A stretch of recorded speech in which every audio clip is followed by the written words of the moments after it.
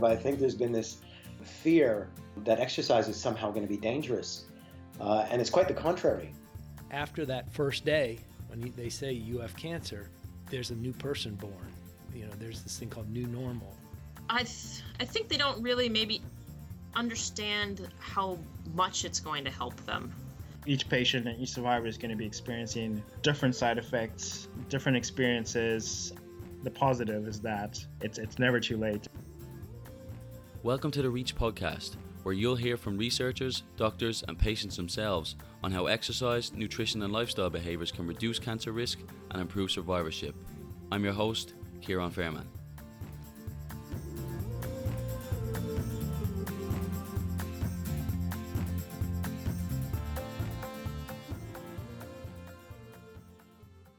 Hey everyone, welcome back to episode 10 of the REACH podcast. In today's show, I'm chatting to Jeff Valence, who is a physical activity researcher up in Athabasca University in Canada. Jeff has done a tremendous amount of work on a variety of cancer populations and really was at the forefront of the field when it was starting to emerge that physical activity can be beneficial for cancer patients and survivors. He's also done some work with some really unique populations such as non-Hodgkin's lymphoma and gynecological cancers, which is important because so much of what we see in the research is focused on breast or prostate or lung, and less attention is paid to some of these less common cancers or some that we can have more difficulty recruiting for. And Jeff's interview is going to be another one that's broken up into two parts because we had such a good chat about all areas of cancer research and how we can really push towards getting survivors more active and working with different populations. And the first part in today's show will talk about, as I said, non-Hodgkin's lymphoma and gynecological survivors. Jeff's done some really unique work such as rock climbing with gynecological cancers and trying to redistribute time spent on certain activities towards physical activity in non-Hodgkin's lymphoma survivors. So I think you'll get a really good insight into that area of research and also what it's like to be a cancer researcher and some of the frustrations we share in how that process can occur. And we also have a really interesting discussion on the type of activity we ask cancer patients and survivors to do. For example, I'm really interested in strength training and how to optimize strength training outcomes such as physical function and body composition.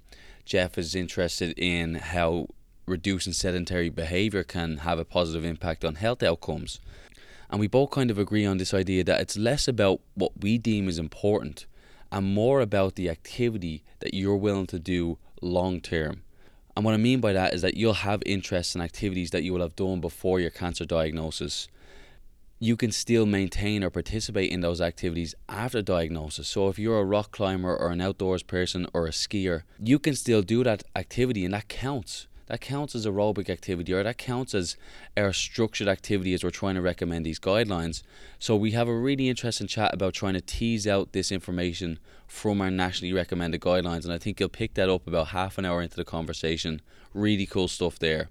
So those are some of the key points I'd like you to look out for as you're going through the show. But anyway, I hope you enjoy the show and we'll get straight to the interview. The primary reason I'm interested in talking to you is this idea that a lot of our research is focused around really common forms of cancer for a variety of reasons, but we typically see most of the research in breast and prostate and lung cancer and less so in some of the less common cancers. And you've done some really interesting work with a couple of those, primarily non-Hodgkin's lymphoma and gynecological cancer.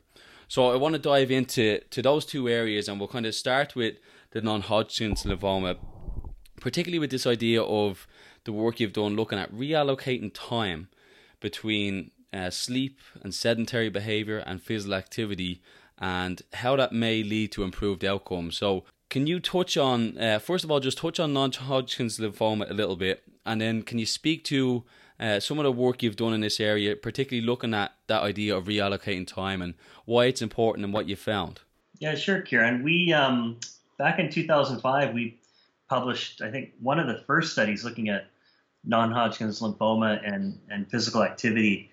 That was published in Psycho-Oncology, and I'll refer to it as NHL for short. It's a little bit easier to pronounce that way. But NHL is a bit of one of those more unique cancers. It's a bit of a different demographic in terms of the people that it affects. So on average, the group tends to be quite younger than, say, breast or colon or prostate cancer survivors. But there's also such a wide variety of different types of lymphomas. So Hodgkin's disease, non-Hodgkin's lymphomas, and then within there's so many different subtypes. So it's certainly a unique cancer to study, even when it comes to thinking about the treatment options. So, a lot of these people will be diagnosed with lymphoma, but they won't have any active treatment. They'll be on kind of a watch and waiting period. So it's a little bit different than, say breast cancer, where it's a little bit more prescriptive in terms of the different types of treatment that you're gonna get. So with that said, we saw a need for looking at, exercise or physical activity related issues in this population, just because of, the documented evidence looking at, the physical and psychosocial impact that a lymphoma diagnosis has on individuals. And I guess I'll just take you back to that first study we did, which kind of sets the tone for some of the work we've done a bit later. We essentially just did a very simple cross-sectional self-reported survey asking people to recall their physical activity minutes both during and after their treatments. And we looked at that in conjunction with health-related quality of life and fatigue.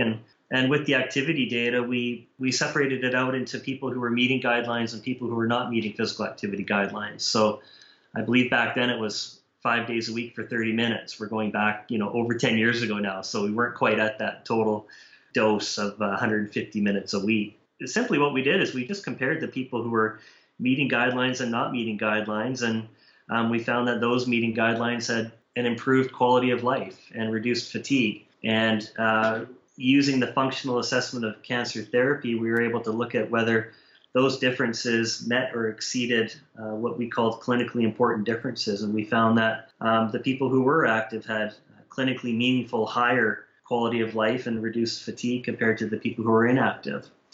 So from that study, Carrie Kearney, who I was doing my PhD with at the time, they started the HELP trial, the Healthy Exercise for Lymphoma Patients trial, and that was one of the first supervised clinical exercise trials to look at individuals with lymphoma. I didn't have too much involvement in that because I was just kind of finishing up my PhD. But recently what we decided to do was to go back to that lymphoma group and kind of put the cart kind of back before the horse and reassess the ways that we're looking at physical activity, in particular, and looking at how we're measuring physical activity in this population. So, as you know, how we've done it in the past is a simple pencil and paper survey, right? And we have much better gadgets now that can give us a much more precise indication of how active and inactive people are. And so my colleagues, Terry Boyle, Bridget Lynch, and I, they're down in Australia. We sent a bunch of actigraph accelerometers to NHL survivors, and we had them wear the device for 7 days. And what we found is that it wasn't that surprising. I mean, I forget the exact number, but it was over 25% were meeting physical activity guidelines. But much like other cancer survivor groups and as well as non-cancer groups in terms of the healthy population, these people were getting an extraordinary amount of sedentary time as well. And starting to look at sedentary time is kind of in line with what we're seeing in our field right now. And that's a push to not just look at the 1, 2, or 3 percent of the day that people are being physically active, but instead looking at the entire day and the different behaviors and activities that can occur throughout that day. So that's including things like sleep, light intensity activity, moderate and vigorous intensity activity, and importantly, sedentary time as well. So we had all of that data. We had data from the 24-hour day on these individuals, and what we decided to do from that is to look at what we call isotemporal substitution modeling.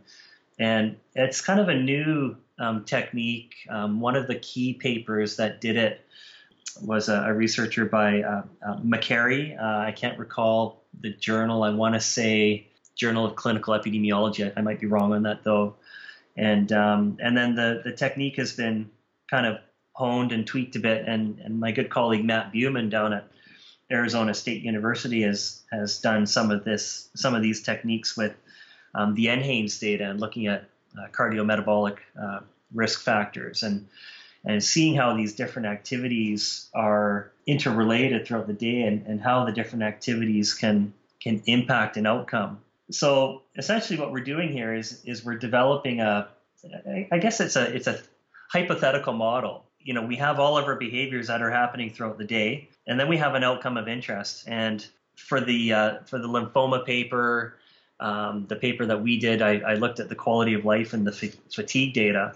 Essentially what we do is we plug it into a linear regression model, and there's a few things you have to do to prepare your data set. I won't go into that, but what we do is we essentially play with the numbers. So what we can do is for example, if we want to look at what might be the impact of subtracting 30 minutes from sedentary time, and what happens if we give that 30 minutes to moderate and vigorous physical activity, what could we project or what could we anticipate to see in that dependent variable that we're looking at? And so what we found with the lymphoma survivors is that, any activity that you take away minutes from and give to moderate and vigorous physical activity, that's where you're going to see your largest hypothetical changes in quality of life and fatigue. So it doesn't matter if you take 30 minutes from sedentary time or light intensity activity or sleep. If you're putting those allocated minutes towards moderate and vigorous physical activity, we anticipated that we would see, anywhere from a 5 to 6 point difference or change, a favorable change in quality of life and fatigue. And so it seems like the bottom line kind of takeaway is moderate to vigorous activity seems to be one of the most beneficial things you can do for these various outcomes in quality of life and physical function, as opposed to sleep and sedentary behavior. Obviously, are there any? So we look to promote this moderate to vigorous activity. Are there any sort of considerations for lymphoma patients in aiming to get to that higher intensity activity? Any considerations they may want to think of in trying to reach those higher intensities? Yeah, that's a good point. And I think that's actually one of the limitations of doing these types of isotemporal models, is that a lot of people would argue, and I would be one of them, people on average are getting, 20, 22 minutes of MVPA already on average. If you're going to take away 30 minutes from sleep and ask that person to do 30 more minutes of MVPA, you're almost upwards of 50 to 60 minutes of MVPA a day. I think that's a bit of a stretch in terms of asking people to do that. I mean, we can hardly get people to do the bare minimum, right? So it goes back to the point that these are largely hypothetical models, and it does demonstrate that there might be some advantages to doing these higher volumes of MVPA. But, in terms of getting lymphoma survivors to, move towards that upper level or that higher volume of physical activity, it's certainly not easy, but I don't think it's as simple as just saying, well, go to the gym and, do some more activity that way. I think we need to think of it in terms of the larger day. And I think maybe, making small changes here and there throughout the day, that could involve things like walking breaks. If somebody does want to do structured physical activity in terms of going for a jog or going to the gym, that's great. But if, adding 20 to 30 minutes of MVP a day, I think you need to be a little bit more creative to sneak in those minutes. Because when we look at those isotemporal models, that's not necessarily time spent specifically in physical activity. These are total minutes of MVPA. So, somebody could jog, 3 blocks down the street to catch the bus, and the accelerometer is recording that as MVPA. It might not necessarily be health enhancing because it's only happening for 45 seconds. But when we're looking at these models, we are using, the total amount of MVPA. So, kind of going back to your original question there, I mean, if people can sneak in, 2 minutes, 3 minutes, 4 minutes, of these higher intensities of physical activity, that's probably the easiest way to do it, as opposed to setting aside a whole extra 30 to 35 minutes to do something that's a bit more structured and purposeful. That point seems to be a common theme among the folks I've interviewed, and certainly in the research, and that absolutely you can go to the gym and get more exercise, but it's got to fit your lifestyle too, and it's got to be practical in how you do it. And so if we tell you to get an extra 45 minutes of activity and you're looking at us and saying, you know, well, right now I barely get 30, focus on getting the 30 first and then work on building off of that. For me, at least, the guidelines that we have end up us kind of looking this as just one lane, and it's kind of an either or, in that some people look at that 150 minutes per week and say, well, I'm already working out 60 minutes a day, I'm fit and active as a survivor. Or other people will look at that and say, there's no way I'm ever going to get to that. And as you said, it then comes back to this individualized nature of exercise and figuring out how to apply that recommendation of moderate to vigorous activity and see how it will fit in your life, whether it's, you know, taking your kids for a run or going for a run with your dog or whatever the case may be. There's more creative ways than just going to the gym and jumping on, you know, the hamster wheel for an hour. Yeah, I think you're right. To get to those higher levels of activity, that's where I think you really need to make lifestyle changes and you know things like walking to the grocery store, or maybe taking public transit, or, you know, getting a dog. I think getting a dog's a great idea. That's a good way to get people active. But yeah, you really need to change the way you commute. You got to change the way that you work. It's like you said, it's not just as simple as, well, I'm just going to get up early and I'm going to go to the local YMCA and work out for another 30 minutes, because you're already getting your 20 to 25 minutes of MVPA as it is. And like I said, to get to those higher levels, and I think you need to make more kind of environmental changes around you, whether that's in your house or at work or whatnot. But, you know, another thing that, you know, I guess it's a bit of a chip on my shoulder that I have about some of these issues is, you know, we forget that, you know, these people have endured cancer treatment, right? They've gone through, you know, whether it's surgery or chemo or radiation, and with lymphoma, a lot of people are back on treatment. They're on and off treatment. And, you know, from a public health standpoint, when you think of all of our messaging and our physical activity campaigns, it's, you know, it's things like, you know, get out and exercise. It's easy and it's good for you and it's fun, and, you know, all you got to do is put one foot in front of the other, and it's easy for you and I to say, but you know, I personally, I haven't received 6 rounds of taxane-based chemotherapy, and I've never had radiation therapy, and heck, I've never even had surgery in my life. You know, I guess I'm, you know, and it's hard enough. It's hard enough to be active when you haven't gone through those things, and so we kind of need to take a step back and recognize, and maybe just be reminded a little bit about the population that we're working with. And, you know, of course, you have some people that breeze through these treatments and they get through their cancer treatments and they're good to go. But, you know, a good chunk of these people still struggle with lingering symptoms, and their bodies aren't the same just because it has literally been pounded by toxic chemotherapy and radiation that has lasting impact. So, you know, when we're designing ways for encouraging activity in these populations, I don't think we can forget those types of things. That's such a good point that I really want to highlight that, particularly for professionals interested in this area, in that there's certainly people that will be flying fit during treatment and just take this really attack-minded approach where they're determined to maintain or increase their activity and they come out better. But they tend to be the minority in the folks we work with. You know, a lot of the people in this area tend to be younger, tend to be, you know, people in the area of exercise physiology. So we have exercise and physical activity as a part of our life. We don't even give it a second thought.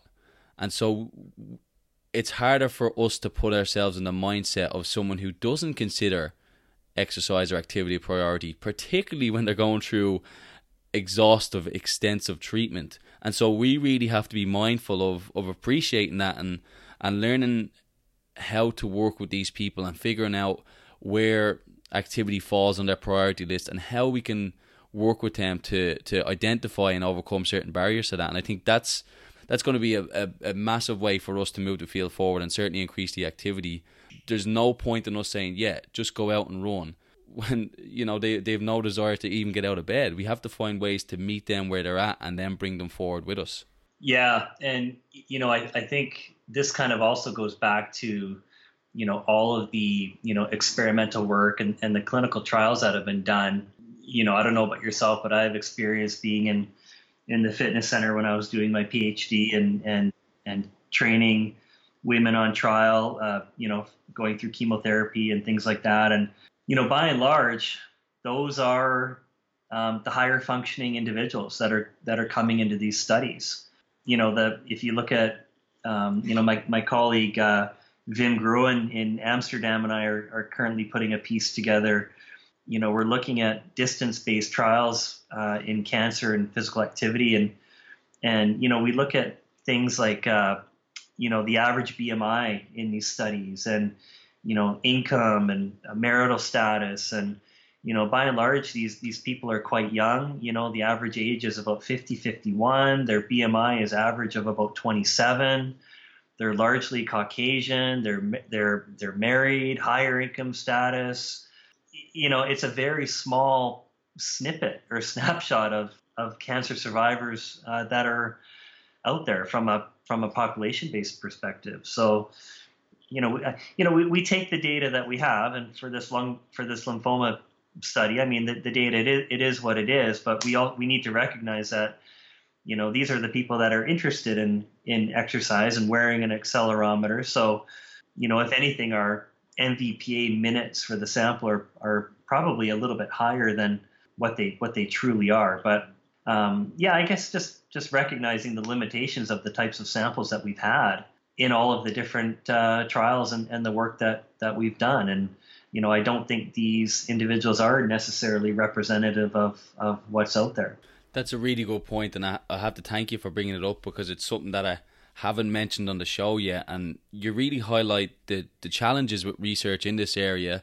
Yeah. You know, obviously you go through the review board, you get your study approved, and you're ready to go. And based on our inclusion criteria, we're looking for a certain type of cancer, maybe during or after treatment. And as you said, Jeff, you know, we reach out to these people, and there's work out there looking at recruitment rates and how difficult it is to recruit people. And folks who tend to join the studies are more often than not younger, more interested in activity, and that's given an altered perception of what the total population of cancer survivors are like. And so we may be missing out on those who are, you know, much more overweight, who have more barriers to exercise, who, you know, live in rural areas. So that's a really good point that I appreciate you highlighting for us. Yeah, and with that said, I mean, fellow academics aren't helping us out, because I think, you know, we just got reviewer feedback from I won't name the competition. We didn't get funded, but we were planning to recruit overweight and obese breast cancer survivors to participate in a year-long physical activity program. And this one reviewer's main concern was about, you know, how are you going to, you know, identify overweight and obese survivors? And you need to be very sensitive in approaching these people, because you're essentially telling them that they're overweight or obese. And, you know, so we're trying to take a targeted approach. And obviously we would go about it in a sensitive way. And, you know, but though that's the type of feedback that we still get, you know. And, you know, you go back to the general, you know, nutrition and physical activity literature, and there's loads of randomized trials that have specifically focused on overweight or obese, you know, even morbidly obese, right? I mean, it's been done before. It's nothing new, but, you know, you still get these types of comments from reviewers that, you know, I guess they just can't see the forest through the trees. But yeah, I guess that just goes back to my point about we need to be a little bit more strategic in who we're recruiting into these types of studies, I guess. Yeah, and that's the frustrating thing, is that, as you said, it's coming from academics and it's coming from folks in their area that really should be able to see the value and stuff like that. And for an example from my area, for my PhD dissertation, we were wanting to look at if the intensity of exercise affected various inflammatory markers in breast cancer patients undergoing chemo, particularly because oncologists and physicians tend to be a little bit more apprehensive about prescribing exercise, during chemo where there may be this chronic low-grade inflammation. And the review board, again, didn't see the value in doing this acute study to look at a few different intensities versus doing a 12-week-long intervention. And we're kind of saying, this has to come before that. If we're trying to get these to do higher intensity exercise for 12, 14 weeks, we've got to see what happens around an acute session first. And as you said, it's very frustrating when you get that type of feedback and they don't quite see the value in what you're looking to do when there is a lot there. Yeah, no, I couldn't agree with you more. I guess that's the choice of peer review. We should do a whole nother podcast on peer review, eh? Yeah, exactly. I have a feeling this is going to run into a 2 or 3 part series. Exactly. The podcast is going to change into you and I just complaining about academia instead of anything tangible. And we'll get our own talk show. Yeah, exactly.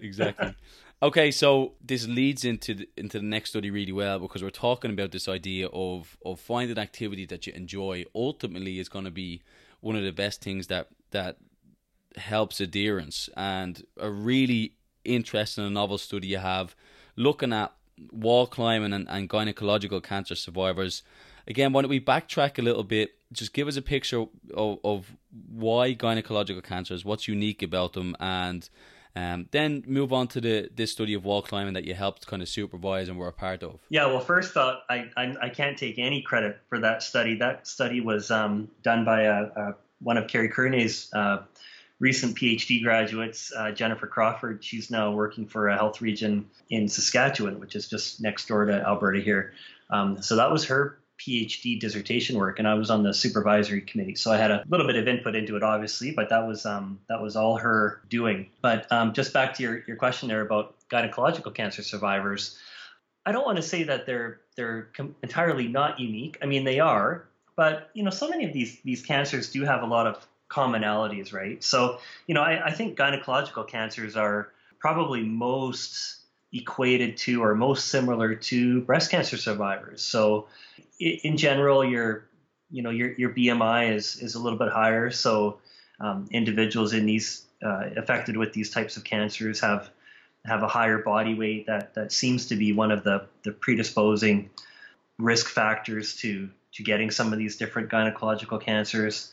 A lot of the treatment regimens are the same. I mean, surgery is typically involved and chemo as well. And so with that said, I mean, there's some similarities. There's some differences in terms of recurrence and mortality rates, but I won't get into that. But I guess do you want me to talk about the wall climbing intervention, or? Yeah, let's hear about that, because I think it's fascinating. Yeah. So at the University of Alberta, they're quite fortunate. They have a really world-class indoor wall climbing facility. I guess Jennifer saw a niche. Jennifer is she's kind of an outdoorsy person. She's a bit of I know she's a downhill skier and competitive ski racer. And so she had a keen interest in what they call adventure-based activities. And, that's something that we haven't really seen in the area of cancer survivorship. A fellow that I've done some work with here in Calgary, his name's Mikey Lang, and he runs quite a large organization for young adults who have been affected by cancer.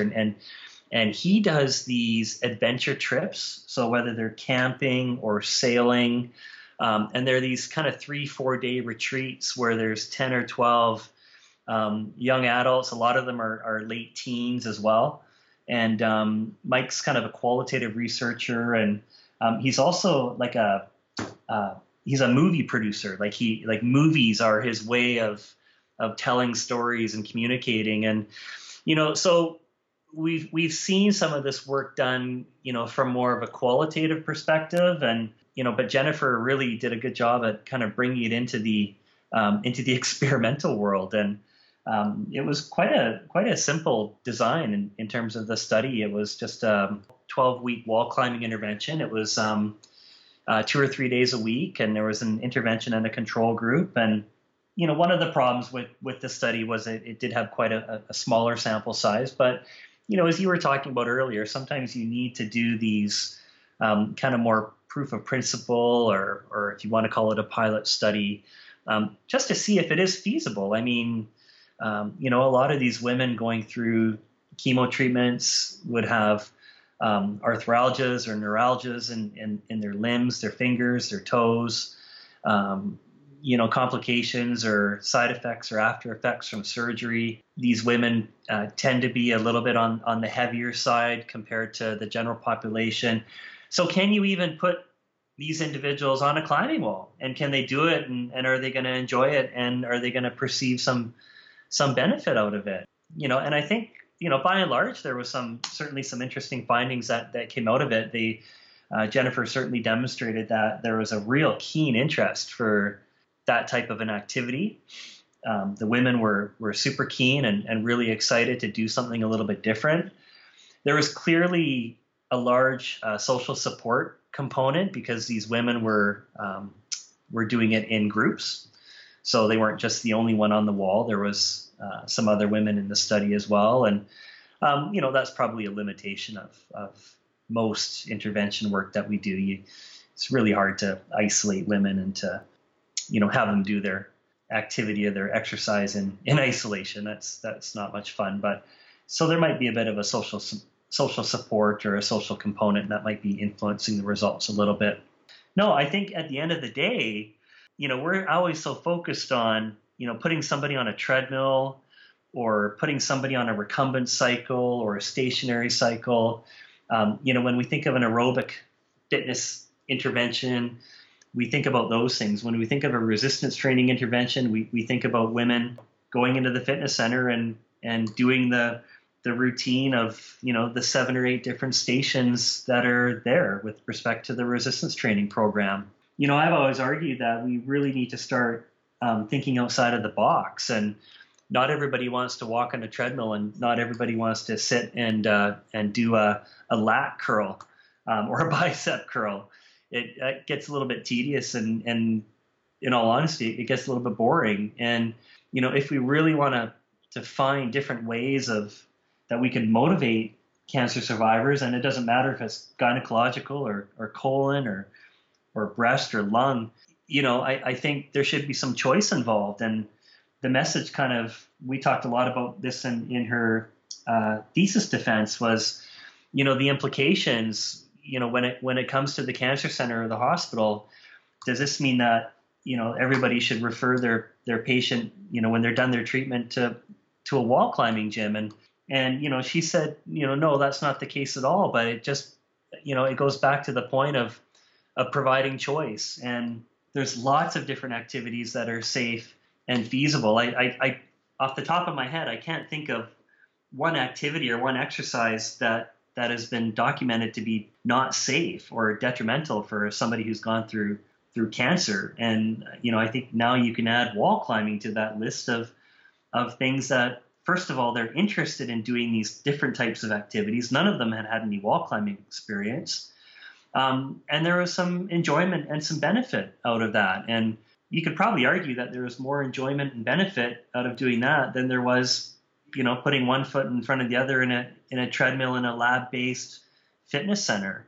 So it was pretty exciting. And I think a couple of those papers are now out in either in press or they're published. So people can certainly dig up Jennifer Crawford's name and they can see how those studies were done. It's such a unique and interesting study. I found it fascinating. And before, I'm going to highlight a couple of points you mentioned. Before I do that, so you talked about this guy, Mike, who runs the outdoor program.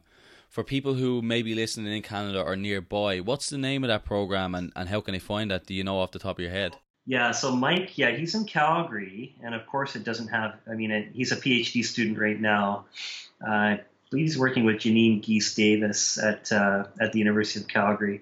But he also does a lot of work with engagement and patient experience. I know if I bring up, he's got a YouTube channel, and people can. I'll dig it up here while we're chatting, and then I'll provide the link there, and people can see the work that he's doing, because it's really neat because he is kind of a documentary filmmaker, and so to see these people's stories and how it all unfolds is incredibly powerful. That's brilliant.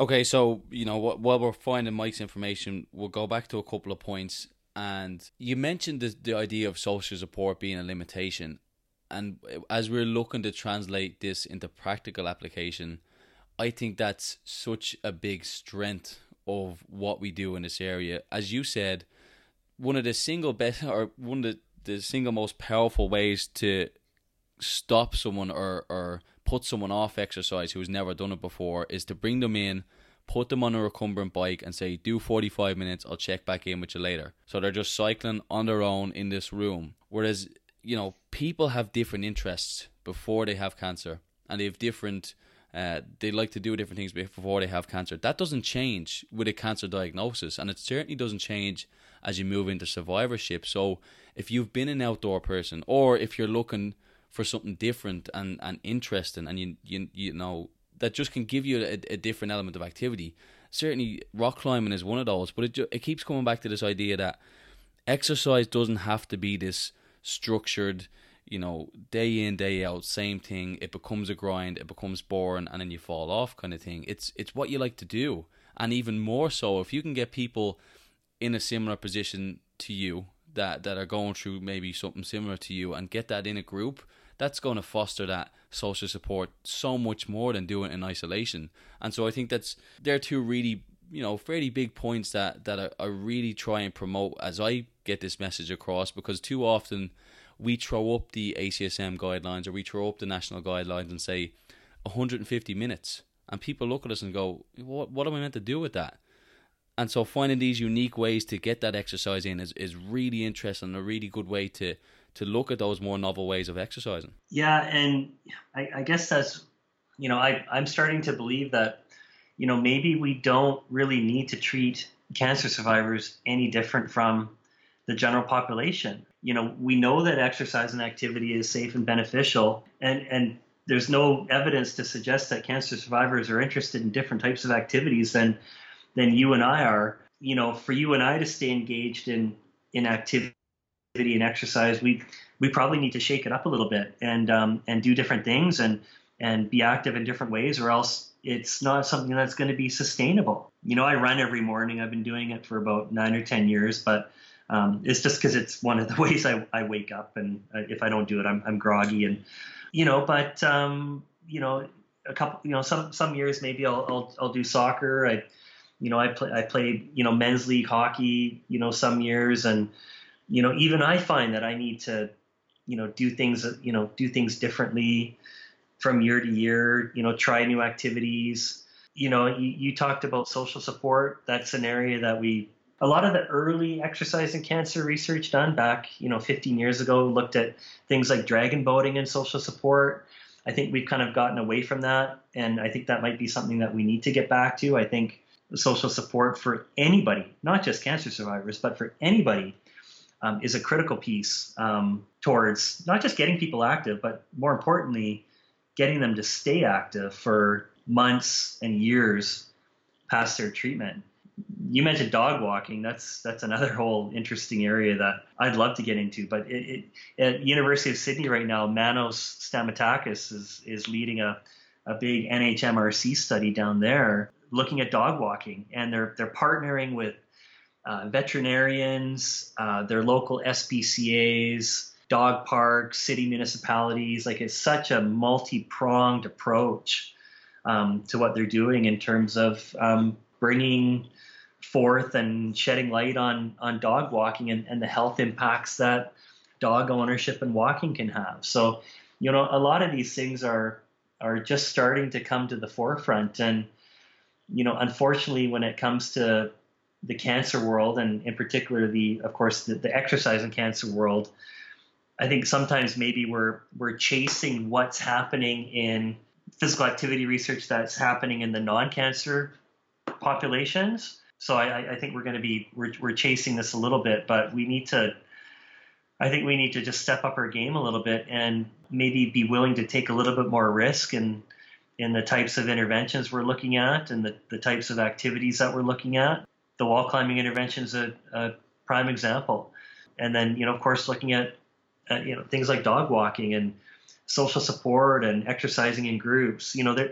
there's small studies here and there that have been done in kind of a piecemeal way, but certainly nothing definitive. Not that there is really anything definitive in our world of physical activity, but maybe some more rigorous types of studies that can maybe lend a little bit more insight into the role of things like social support, adventure-based sports activities, dog walking, that those types of things can play or have an impact in somebody who's had a cancer diagnosis. You talking about pushing the field forward and taking some more risk kind of leads me to my next point on the wall climbing study, and I'll let you weigh in on this too, but this idea of exercise versus usual care. So in the wall climbing study, these folks improved various measures of physical function compared to usual care, and one of the things I'm so passionate about, and the true statisticians will absolutely murder me over this, but we have gotten so far in the progression of our field that every single study you see comparing exercise to usual care, the usual care gets worse, or at least they don't see the same benefits of those who exercise. And it highlights, one, just how bad our usual care is, and two, I strongly believe that we need to move away from comparing exercise to no exercise, because as you said, we know that exercise works. You can't tell me that you do a strength training program versus someone who does an aerobic training program, and the strength training group gets stronger, the aerobic training group gets fitter cardiovascularly. You can't tell me that there's statistical error there. You know what I mean? I really feel strongly about moving away from exercise versus usual care, because if you look at these people, the people that are interested in our studies are dying for an exercise program, and we need to do a better job of giving it to them. So this could be a part of that progression in comparing different modes of exercise or comparing different types of exercise, and I think that will really push part of this field forward too. Yeah, and as you're talking about that, I'm in my mind, I'm thinking of some of Carrie Courtenay's work and looking at things like combined aerobic and resistance training, and exactly, and looking at different intensities. So instead of having a control group that does nothing and just goes through their chemotherapy, everybody's on trial, but everybody's getting a different prescribed exercise intensity. So whether that's 60% of your VO2 max, or all the way up to 75 or 80, I forget what the actual groups were, but it was looking at kind of a lighter, moderate to a more higher intensity physical activity. And you're bang on. And even again, I'll lean on Carrie's work here, and going back to the START trial, which I was involved in, and that was comparing aerobic to resistance training. Now, there was a usual care group in there as well that didn't receive any activity, but that was pretty early on. That was back in 2004 or so when we started that trial, and that was for women who were going on to chemotherapy. So they received a exercise intervention that ran parallel with their chemotherapy treatments.